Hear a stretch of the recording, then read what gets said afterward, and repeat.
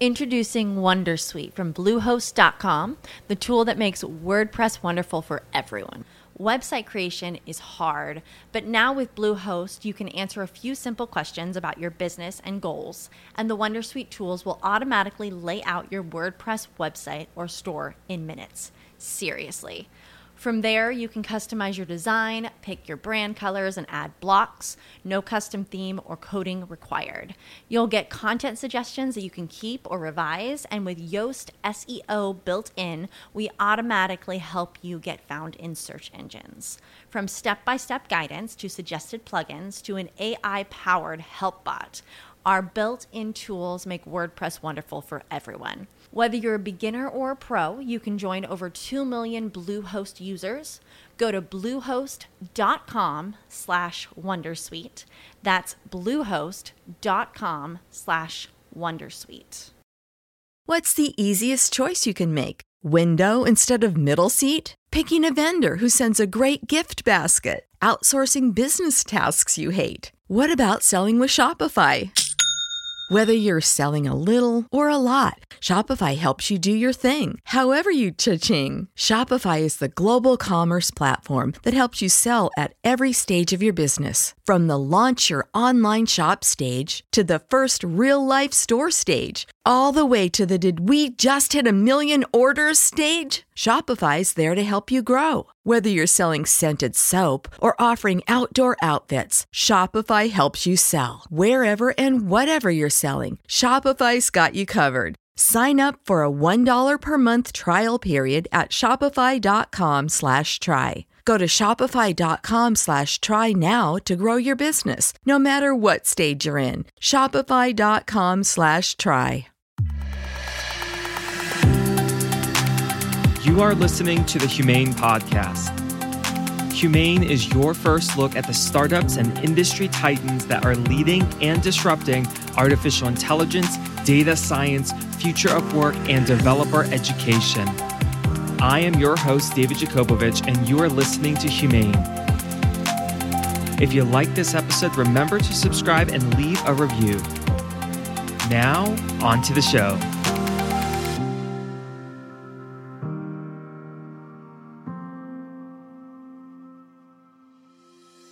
Welcome back, listeners. This is the Humane Podcast, and today we have a guest, Sam Horodecki, who works in the crossroads of UX, product management, and human-centered design. Sam is the founder of Strathern Design and comes with us today with some interesting thoughts on how the entire industry is evolving, not just around COVID, but around design in general. Sam, thanks for being with us. Well, thank you so much for having me, David. Well, we're living in such fascinating times, and I think one of the most important things is understanding that not everything is code. I mean, in 2020, we're seeing so much coming up from no code and low code and all these solutions, and a lot of employees, whether they're new to companies or executives, often wonder, can they be a part of design? Who can do design? Is it only for designers? So love you to start framing this conversation around design of the future. What do you see going on? Well, there's no question that some of the tools that are becoming available now are actually specifically meant to, I guess what you might say is democratize design or bring design to the masses. And in some cases, they're doing it in a way that we don't even notice. So just as an example, I'm a designer and I have a website. And one day when I decided I needed to create a website, I went to a place called Wix, and they had this thing called ADI, and I didn't really pay that much attention to it, but it stands for Artificial Design Intelligence. And it helped me create a website that was very straightforward. Now, I think the thing that for me was the best, that it actually took my logo and then changed all the colors to be to matching the logo. So it turns out that I had just stumbled onto something that for Wix is a pretty big deal, which is that, they at least claim in some of their material that, they're actually using machine learning and things like that within Wix. Now, whether or not that's really true or if they're just using some sort of standard algorithms, there is absolutely no question that just Joe Blow now can go on to, almost anywhere. Feedly has exactly the same sort of thing where you go on and it'll actually create a website around, some basic questions that it asks you. And I think the basic pattern is that it's kind of like a dyadic relationship. And I think we'll talk about that throughout this whole this podcast, but that it's not that the machine goes off and just like does a bunch of work and then comes back with the final product, but it's more that there's a interactive relationship between the person who's using it and the computer. And so they go back and forth to arrive at a solution. So that's absolutely what this Wix thing did. And now it's funny that, so several years later, I'm researching, okay, what does AI, and design look like in the future? And Wix pops up. I hadn't even noticed really that technology was being used. It's so fascinating that we look traditionally at website creation, and whether you're someone who, codes with like Adobe products like Dreamweaver or WordPress, or now even Wix and Squarespace, there's so many solutions out there. And I think I agree with you, Sam, that I wouldn't traditionally think that there's AI baked in, right? Maybe there's some automation or some blocks or some code snippets, but it's pretty cool now that there's generative design. We've spoken a lot on Humane about generative design in the past. We see companies like Autodesk using it. We see large retailers and fleet management companies like Keep Truckin' using generative design for routes and automation, but it seems that it's here in the design world as well. Yeah. Well, I think they're very similar to each other in that, I think the idea for either machine learning or for AI is to be able to generate as much as possible. Now, I don't think we're quite there yet when it comes to design, not as far as I can tell, but that's definitely the idea, is to reduce the amount of work required required of the human, I guess. And now thinking of all humans like you and myself, I am not a designer by trade. I'm a data scientist, but I believe in design thinking. I have my design thinking framework for data science. And similarly, I love to dabble with PowerPoint and Photoshop and lots of tools. But, not everyone considers themselves the designers. But how can people today get involved in design? Is it available for the masses? Yeah, well, that's actually a kind of big question. Again, in researching for this podcast, I found all sorts of tools that, their whole purpose in life is to cut out the designer, basically, is to allow the regular man on the street to get their work done. So Wix is one example. Now, here's another couple of examples that, again, I've personally been using and hadn't even noticed that there might potentially be AI involved. PowerPoint has a really powerful tool where you can actually go in and you put in all the content, and then it'll make various suggestions to you about layout. And I just discovered it randomly one day when I was working on something. I definitely didn't know it was there.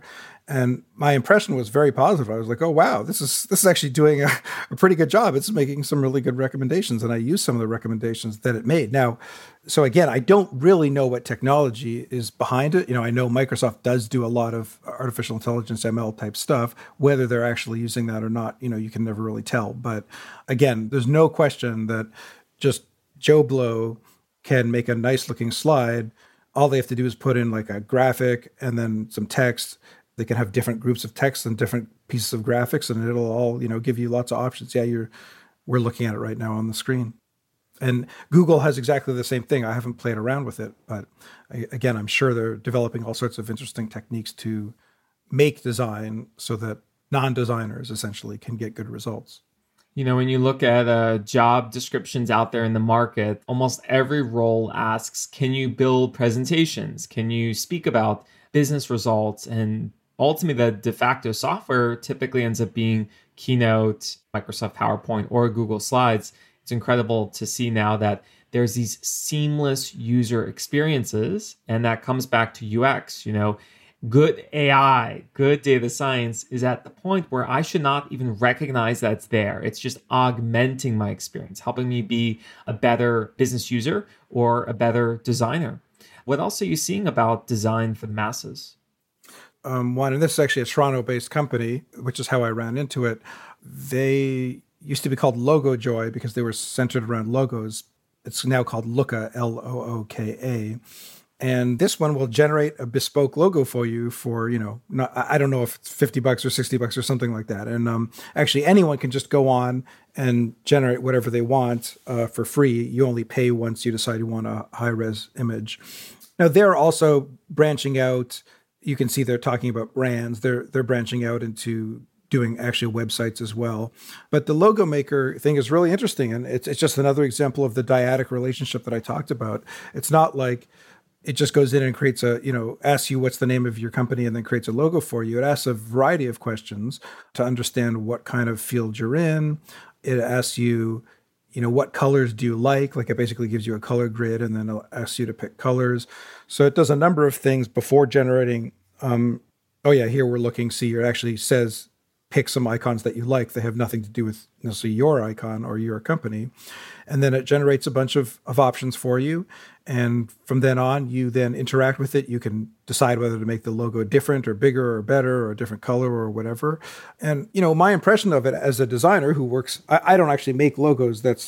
I do a slightly different type of design, but I work with people who are local designers. There's no question that it's not the same quality as if you were really to hire yourself a designer and get a bespoke logo. But at the same time, for $50, this is giving you a lot. It's a lot better than nothing than you just like creating your own logo, in MS Paint or something like that. I really love what's going on in generative design. We even see today in architecture, there's a lot of startups that are helping architects just generate layouts for apartments and condos and workspaces. And you could generate thousands of them almost instantly and then see which ones have the most interesting or unique structure that's great not only for carbon footprint and for living conditions, but for making a dynamic environment. And I think we're seeing, as you mentioned, with Looka and other startups, a lot of that's happening for creating different digital assets for the digital media that we're consuming, whether it's on live software or synchronous, or asynchronous in real time or offline. I think another area we've seen a lot of work that, you and I have talked about offline is today one of the big apps that we all use are things like, Instagram and TikTok and Snapchat and a lot of these different photo sharing softwares. And what's really interesting about them is they also have different components of machine learning and AI in there. Traditionally, we wouldn't think about it as machine learning and AI. I know as myself, someone who's been in the photo space and owned Canon cameras for years, that I'm a big fan of Lightroom. And Lightroom's had these filters for many, many years, but now we're seeing it with these apps like Instagram and even other apps that help you generate these. What are some of the trends you've seen or some of the apps you've come across? Yeah, I mean, it's interesting. I never thought of Instagram in terms of like what it does from a filtering point of view is all that big a deal, right? I mean, it's making something look old like 23 years ago and it's got scratches or it'll make it brighter or anything like that. But it's clear that that's kind of hit a nerve. And yeah, there's apps out there that are now basically allowing you to apply some kind of, template, like I guess the best way to do it, to think about it is like a style template. So if you want something rendered as in like Salvador Dali, then these apps will actually have templates of Salvador Dali, which you can then apply to either still images or to video. So yeah, two of the apps, and these are, what I've seen anyway, are actually apps. They're on your phone. So I think the idea is you take a picture, you take a video, and then you process it. One is called Prisma. Another one is called Artisto. I mean, I'm sure you can just go to the App Store or iTunes and download them. And again, to me, it's a bit interesting in terms of like what really is AI and what is not. They definitely talk about how they're using artificial intelligence to create this sort of work. I'm not really sure to what extent it's true, but what is definitely true is that you're able to take a photo or a video and then transform it into something that looks, totally different and actually can be quite professional.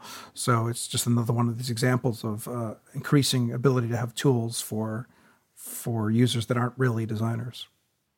I think it's also really fascinating that we've been spending a lot of the conversation so far thinking about design for presentations and design for photos. But one of the startups that you just mentioned also is Artisto. And Artisto lets you do these filters for video. So it's amazing to think when you have stopgap motion of 30 or 60 frames per second, you can make your dog look like a painting from Monet or like you're in an Art Basel fair while you're not. So it's absolutely interesting that the compute has become so readily available that we can just drag and drop and click these interfaces.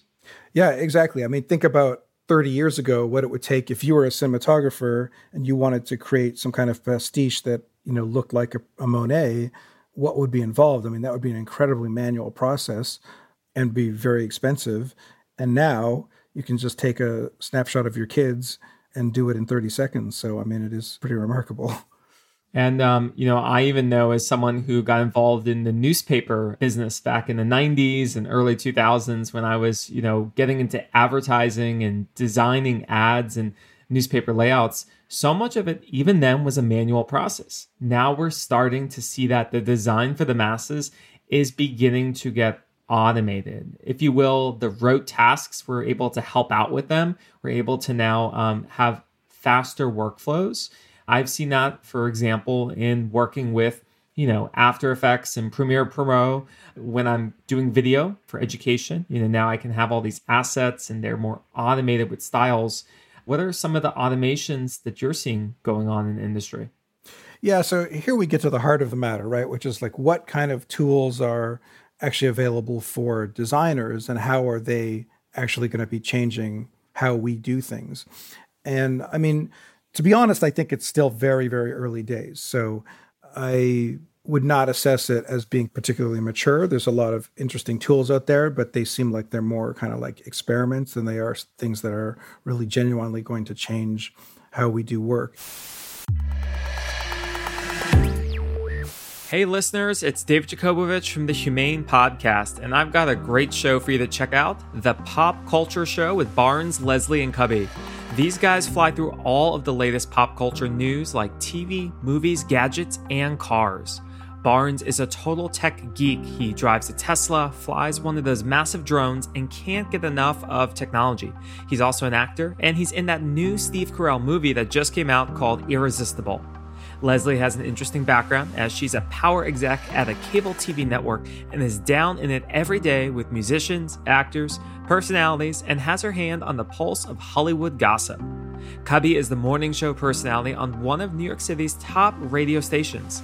This guy knows everyone and pulls in some really cool guests.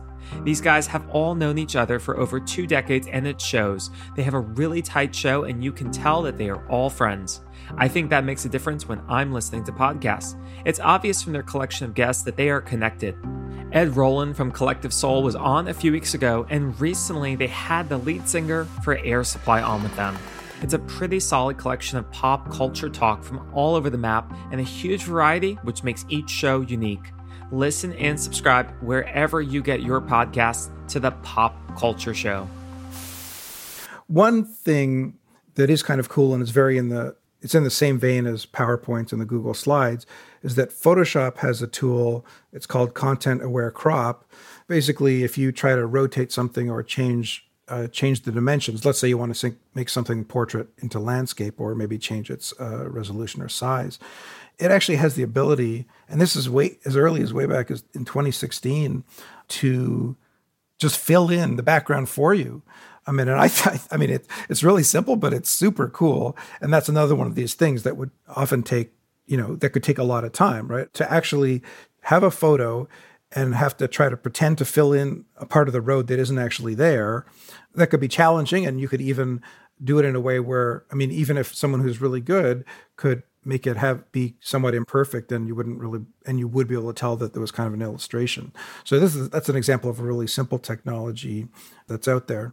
Another one that is a little more specialized is something that Netflix is doing.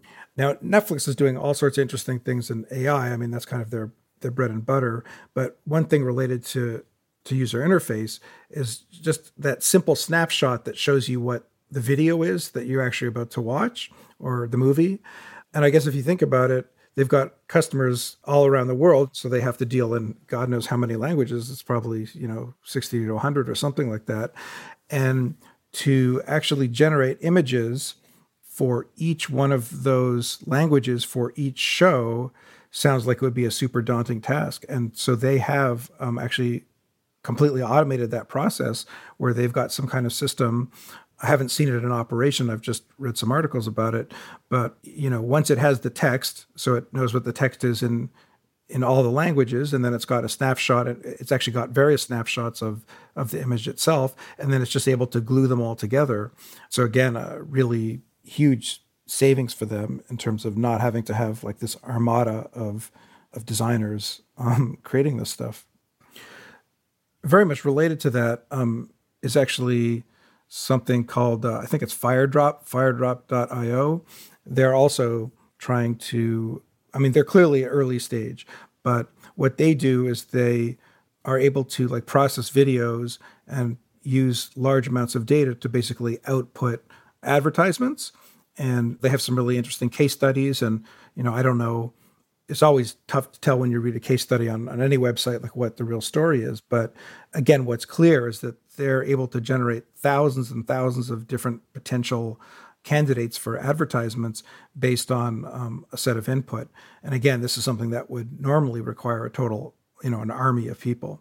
So again, it's early days, but it's very clear that for places that in marketing, this is super common, right? For all of a sudden, if you change your logo, if you change the color of the logo, then you've got all this collateral, right? And then what happens if you've got all this collateral is that, and I've personally been a part of it, where then all of a sudden the marketing department for the next 6 weeks, all they're doing is changing PowerPoint templates and all of the collateral that they have, everything that they're giving out to sales. It becomes this huge effort, and often they need to hire an agency to help with it. So you can sort of see that I don't think it's quite there yet, but in the future, something that right now is a real pain and is just a really big effort is going to be something that will be, highly simplified and that machines will basically be able to do for us. Given everything that we're seeing in the world around COVID, I had like a similar idea around automation, but what I'm seeing here with FireDrop is really interesting for the design automation and potentially that, if you have your brand assets, it can automatically update it everywhere. And that might be what they're working towards as the grand vision. Similarly, one conversation I've had with a few colleagues is, we have so much communication between all of our tools, whether it's WhatsApp or Facebook or LinkedIn or phone or text or voicemail. And often it's very difficult to remember where the conversation occurred. And there's really nothing out there today to sync everything in one place and then automatically retrieve that information. I think AI is going to be part of that solution, whether it's natural language processing with the text or the audio or the video. I think we're going to get there, and we're starting to see those MVPs. Spring is in the air at Littleton Coin Company, and we want to help you brighten your collection. Visit us at littletoncoin.com all month long to enjoy 15% off your purchase. With a wide selection of coins, paper money, supplies, and more, Littleton Coin Company has something for every collector's taste. Use promo code SPRING at littletoncoin.com for 15% off your purchase all month long. Restrictions apply. Littleton Coin Company. Serving collectors since 1945. Introducing Wondersuite from Bluehost.com, the tool that makes WordPress wonderful for everyone. Website creation is hard, but now with Bluehost, you can answer a few simple questions about your business and goals, and the Wondersuite tools will automatically lay out your WordPress website or store in minutes. Seriously. From there, you can customize your design, pick your brand colors, and add blocks. No custom theme or coding required. You'll get content suggestions that you can keep or revise, and with Yoast SEO built in, we automatically help you get found in search engines. From step-by-step guidance to suggested plugins to an AI-powered help bot, our built-in tools make WordPress wonderful for everyone. Whether you're a beginner or a pro, you can join over 2 million Bluehost users. Go to bluehost.com/wondersuite. That's bluehost.com/wondersuite. But, more focused around UX research, as you've been describing, I think UX teams can start to work a lot smarter, and they can be empowered to iterate with product design a lot faster with some of these tools. Now, you, in addition to working in UX, have worked in product management and human-centered design. How have you seen your workflow change with the emergence of some of these and other tools? Well, there's no question that there's been a big evolution in the tool set. I'm not so sure how much of it has anything to do with machine learning, but it's very clear. I think at a really basic level, the de facto tool that everyone was using 10 years ago, maybe we're now talking 15 years ago, was called OmniGraffle. And it was a Macintosh-only piece of software. And OmniGraffle was really awesome, but I never had a Mac, so I was never able to use it. But so I used as the sort of cheap replacement was Visio.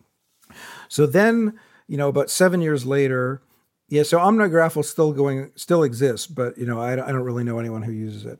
So then the next thing that happened was Sketch. Now people still talk about Sketch, but Sketch is clearly on the way out. And again, they kind of, just like somehow Sketch was able to displace OmniGraffle, Sketch is being displaced right now. But Sketch again was the de facto tool for UX designers, UI and UX designers for a long time. And like I said, it's still being used. So from 2010 on. Now, what was slightly different about Sketch is that it allowed you to do sort of pixel level manipulation. So OmniGraffle really was like kind of a workflow type tool where you would just document like what the workflow of a particular experience would look like, but it was harder to make it look, pixel perfect. But Sketch completely enabled that.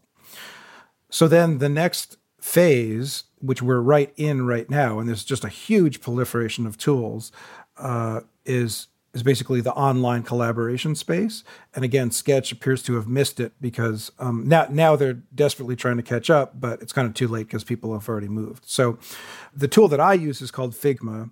And I had never even heard of it. Literally 2.5 years ago, I had never heard of it. And one time I went to an event that was sponsored by Figma. So it just shows advertising actually sometimes works. So I went to Figma and I was like, wow, this is amazing. I mean, it was basically what Sketch does, but it does it all online. And so it allows you to sort of have a collaborative experience. Other tools, that's Figma. InVision has become a really popular tool, which again wasn't really being used 10 years ago, and it's mainly used for prototypes. And then the other big player is Adobe. Adobe used to have a tool called Fireworks, and they kind of adapted it it's called IXD. I can't remember exactly I expect the XD is something like experience design.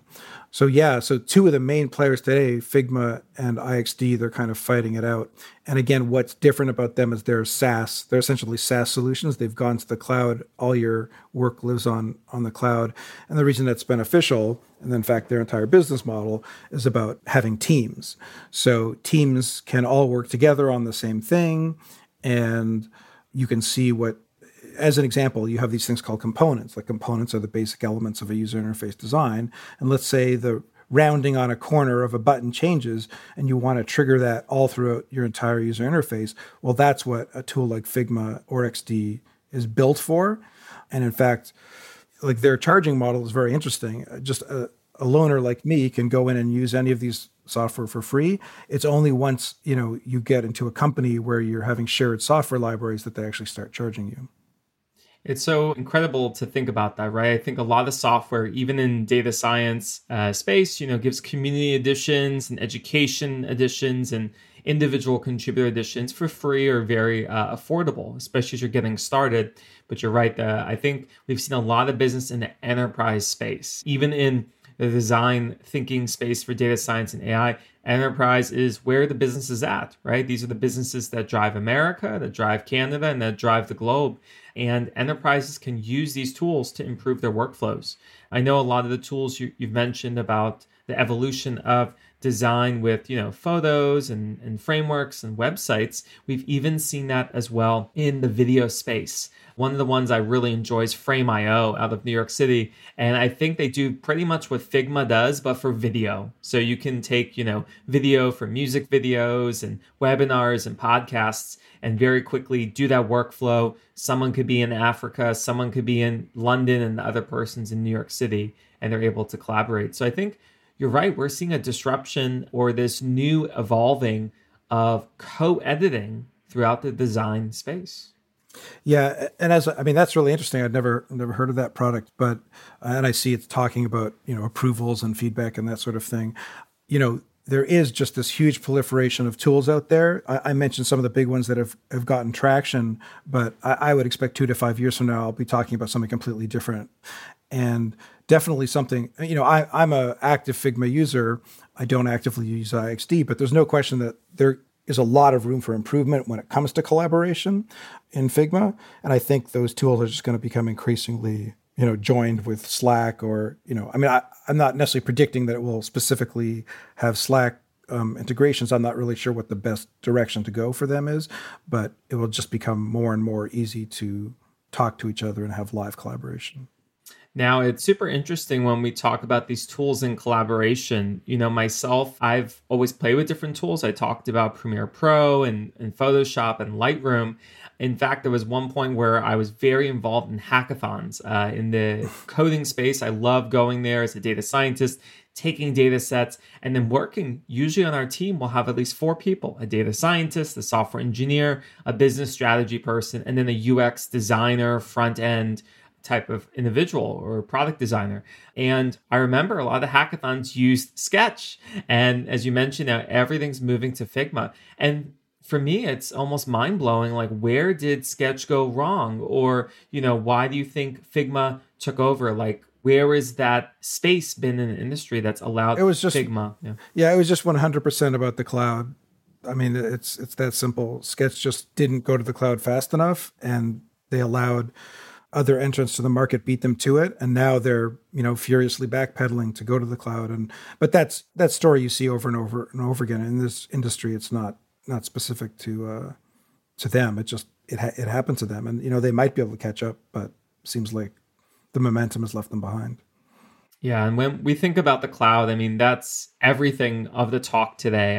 Even whether it's during COVID or the new normal of the world, all the major apps are on the cloud. We look at collaborative apps like Zoom and Google Hangouts that a lot of our conversations have been on in the last several months. These are all cloud enabled. In fact, you don't have to install Zoom on your machine. You could just run it in the browser. So it's so fascinating that everything's gone to the cloud. That's been the big disruptor, but it's not the only disruptor.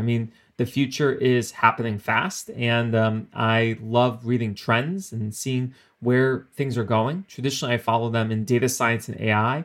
One of my mentors and book authors I love reading out of New York, Amy Webb, talks about her trends mostly around AI and data science with generative design.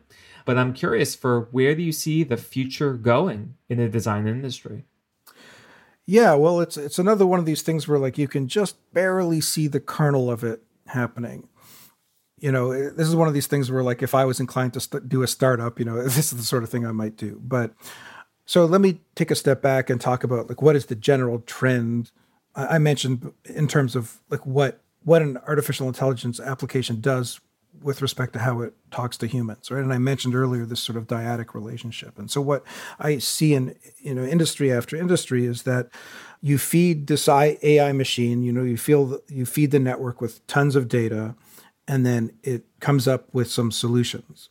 But it's not like it comes up with the final solution that you just run with. It's something that is an interactive relationship with the user. So the user, tweaks it, modifies it, gives it more information, or makes a selection, and then goes and asks for more. And in fact, some of this, online code generation where you supposedly can generate code without actually doing the code yourself, it's very, very similar. Is it produces a bunch of code based on something you've told it, and it's really just because it's been trained on thousands or millions of lines of code. So let's look at how that trend might play out in user interface. And there's a bit of a problem, and this is why this is an area ripe for disruption or for some kind of creation, is that it's very difficult to get lots and lots of data about user behavior. So there's a lot of discussion about Google Analytics, or people, as soon as you talk about user behavior, people say Google Analytics. But Google Analytics is actually very basic when it comes to what it actually tells you. So if you have a web page, or if you have a web app that's written in JavaScript and has a lot going on, lots of clicks and drags and drops and all sorts of complex interactivity, Google Analytics doesn't tell you what people are doing on that page. All it really tells you is whether they went to the page, how long they stayed on the page, and it might have a few basic pieces of information about what you did there. So as a result, there's an entire industry now that's building tools that's what they do, is they provide analytics that are input to product managers or to user experience designers. So the first one that I ever came across is called Pendo, pendo.io. And Pendo does a lot of different things, but one of them is to provide analytics about how users are actually using your software. Now, after having done some research for actually some work that I'm doing, I've learned that there's actually lots of other players out there. Amplitude is one of them, and Indicative is another one. You know, they all do very, very similar things, which is you add a minor piece of code to your SaaS platform, and then it gives you all this rich information about how your product is being used. So right now, if you have a SaaS application and you want to find out how people are using it in a really robust way, you actually have to buy this, buy a third, either build it yourself, which is a lot of work, or you have to buy one of these third-party solutions. So that what I'm saying is that the data, this massive amount of data, isn't really available, right? In other, especially in the academic industry, right? They have like these huge libraries of faces, and there's huge libraries of other things for, for people that are working in just driverless cars. Any kind of library that you want to think of in the academic field, it exists. But there is no public library or any kind of mass library of data about how people use products. So what I think is going to start to happen is that some of these tools, like Indicative or whichever that becomes successful, will eventually begin to pool all their data together and put AI on top of it and actually be able to suggest user interfaces to you based on all the data that it's been looking at. So that to me is the clear trend, just because that's what's going on in every other industry. It's just you don't really see it right now. You only see the initial kernel of it. I know we've seen with different marketers and publishers where using this information you're describing, whether from Pendo, Amplitude, Indicative, or even Google Analytics, takes all this information on you, and you can get sort of custom Google ads or customized Facebook ads. So, if you get an ad for a new Mercedes-Benz car, you might get one that's the color blue, and I might get one that's the color red based on our preferences in search history. So I think we're going to see a lot more of that customized experience for sure. It sounds like we're moving there. Another interesting area that we're moving that we've been seeing a lot in the last year and a half has been about no-code and low-code solutions, which I think is similar to a lot of the products that you've been describing here today, Sam, that some of them are, how do you just click and drag, or can you use different extensions?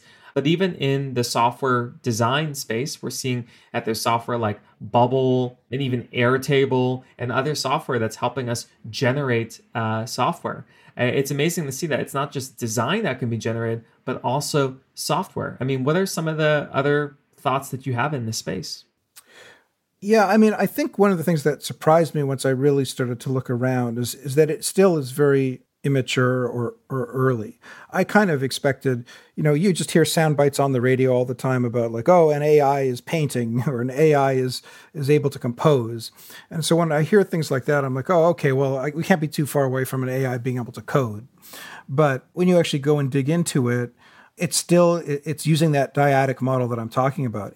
The technology is not at a point where it could literally just like go and do its own thing and come back with something super complex. There absolutely are low code options for people who either don't know anything about coding or who want, a template to start out so that you can start modifying it.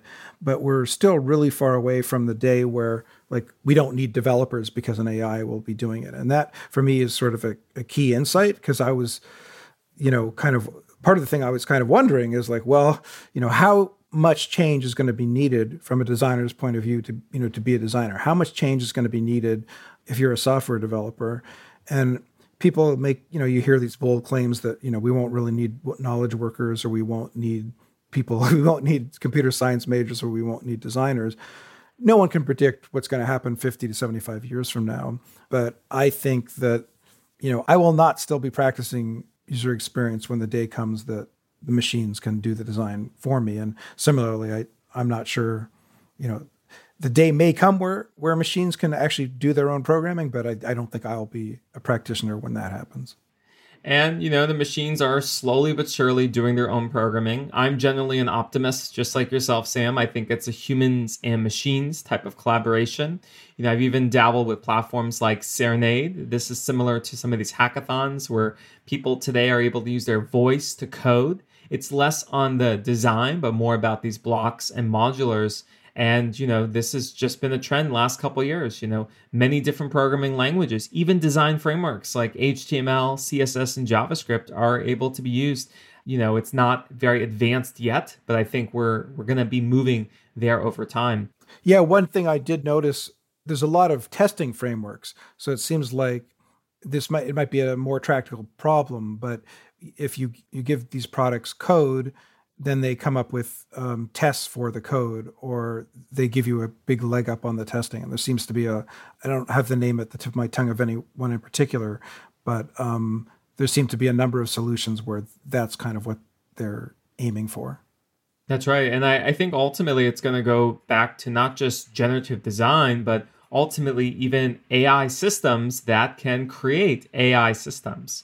A few months ago on Humane, I featured Travis Dirks from San Francisco and Berkeley when they're working on actually generating AI systems that generate AI. So I think we'll get there, but that's still a little bit more Westworld, a little bit more towards the future. Wrapping our entire conversation together around UX, around product management, human-centered design, and what data scientists, what design thinkers, what executives can take away from this conversation today. What's a call to action that you have for our listeners, Sam? Boy, that's a good question. What's a call to action? I think that, it's clear that designers who are just doing relatively rote activities, that their future is limited. So just like, and it's not clear how long that's going to last. So if you look at Amazon Go has gone absolutely from out of nowhere to this place where you can very clearly see that if you're someone who works a cash register, your job is under serious threat. 10 years from now, it simply may not exist. And, we can't predict how fast it's going to go, but it's going to go at some rate, and it's going to be pretty quickly. So there's literally probably 10 million people in the US who are going to be out of a job. So I think in terms of call to action for people who are kind of all they're doing is taking one thing and moving it to another set of colors or do a different font, or basically doing some of that sort of unpleasant work that I was talking about, I do think that that's going to be mechanized, within 10 years. And so those people need to up-level their skills so that they're doing something more complex that a computer can't do today and may not be able to do for some time. And I think as we're tying this together, even thinking of upskilling and reskilling, all the software mentioned today, if you want to learn Photoshop, you want to learn Sketch, you want to learn Figma, there's so much available resources online, or even with, individuals like yourself, Sam, that can take people to the next level. Myself as, again, a data scientist, I've been playing around with Figma on LinkedIn Learning, just playing around, seeing how I can learn the tool. And it's so seamless. It's amazing to see that it's easier than Sketch. Yeah, well, that's what the trend of the cloud has brought us, and that trend that we were talking about earlier, also about everything going enterprise, is that just you and me, Joe Blow, can actually get access to all of this software. So I mentioned before InVision, and InVision is another really big one because it's used a lot for prototyping. InVision is purchased for the enterprise, but it's not purchased, but an individual, it's free. So all these tools that I'm talking about, including all the, millions of competitors that are trying to come out there, you and I can just go there and use it to our heart's content. And, they'll only get money out of us once we start a company. Well, Sam, thank you so much for being with us on the Humane Podcast. Sam Horodecki, founder of Strathdorn Design. Thanks a lot for having me. It was a really interesting conversation. Thank you for listening to this episode of the Humane Podcast. What do you think? Did the show measure up to your thoughts on artificial intelligence, data science, future of work, and developer education? Listeners, I want to hear from you so that I can offer you the most relevant, trend-setting, and educational content on the market.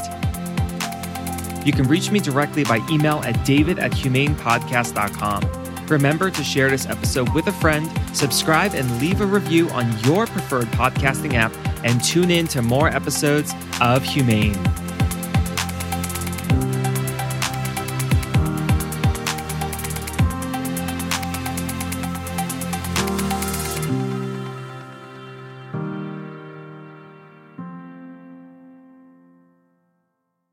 Everyone knows therapy is great for solving problems, but getting therapy has its own problems too, like finding the right therapist, fitting into their schedule, and of course, the cost. Well, BetterHelp can solve those problems.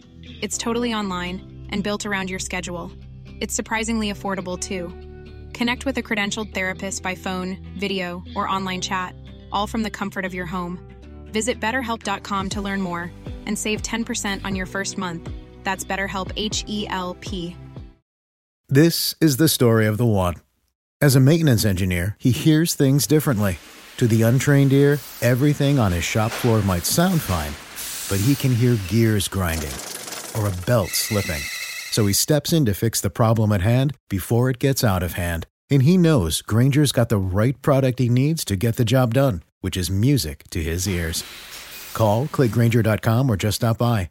Grainger, for the ones who get it done.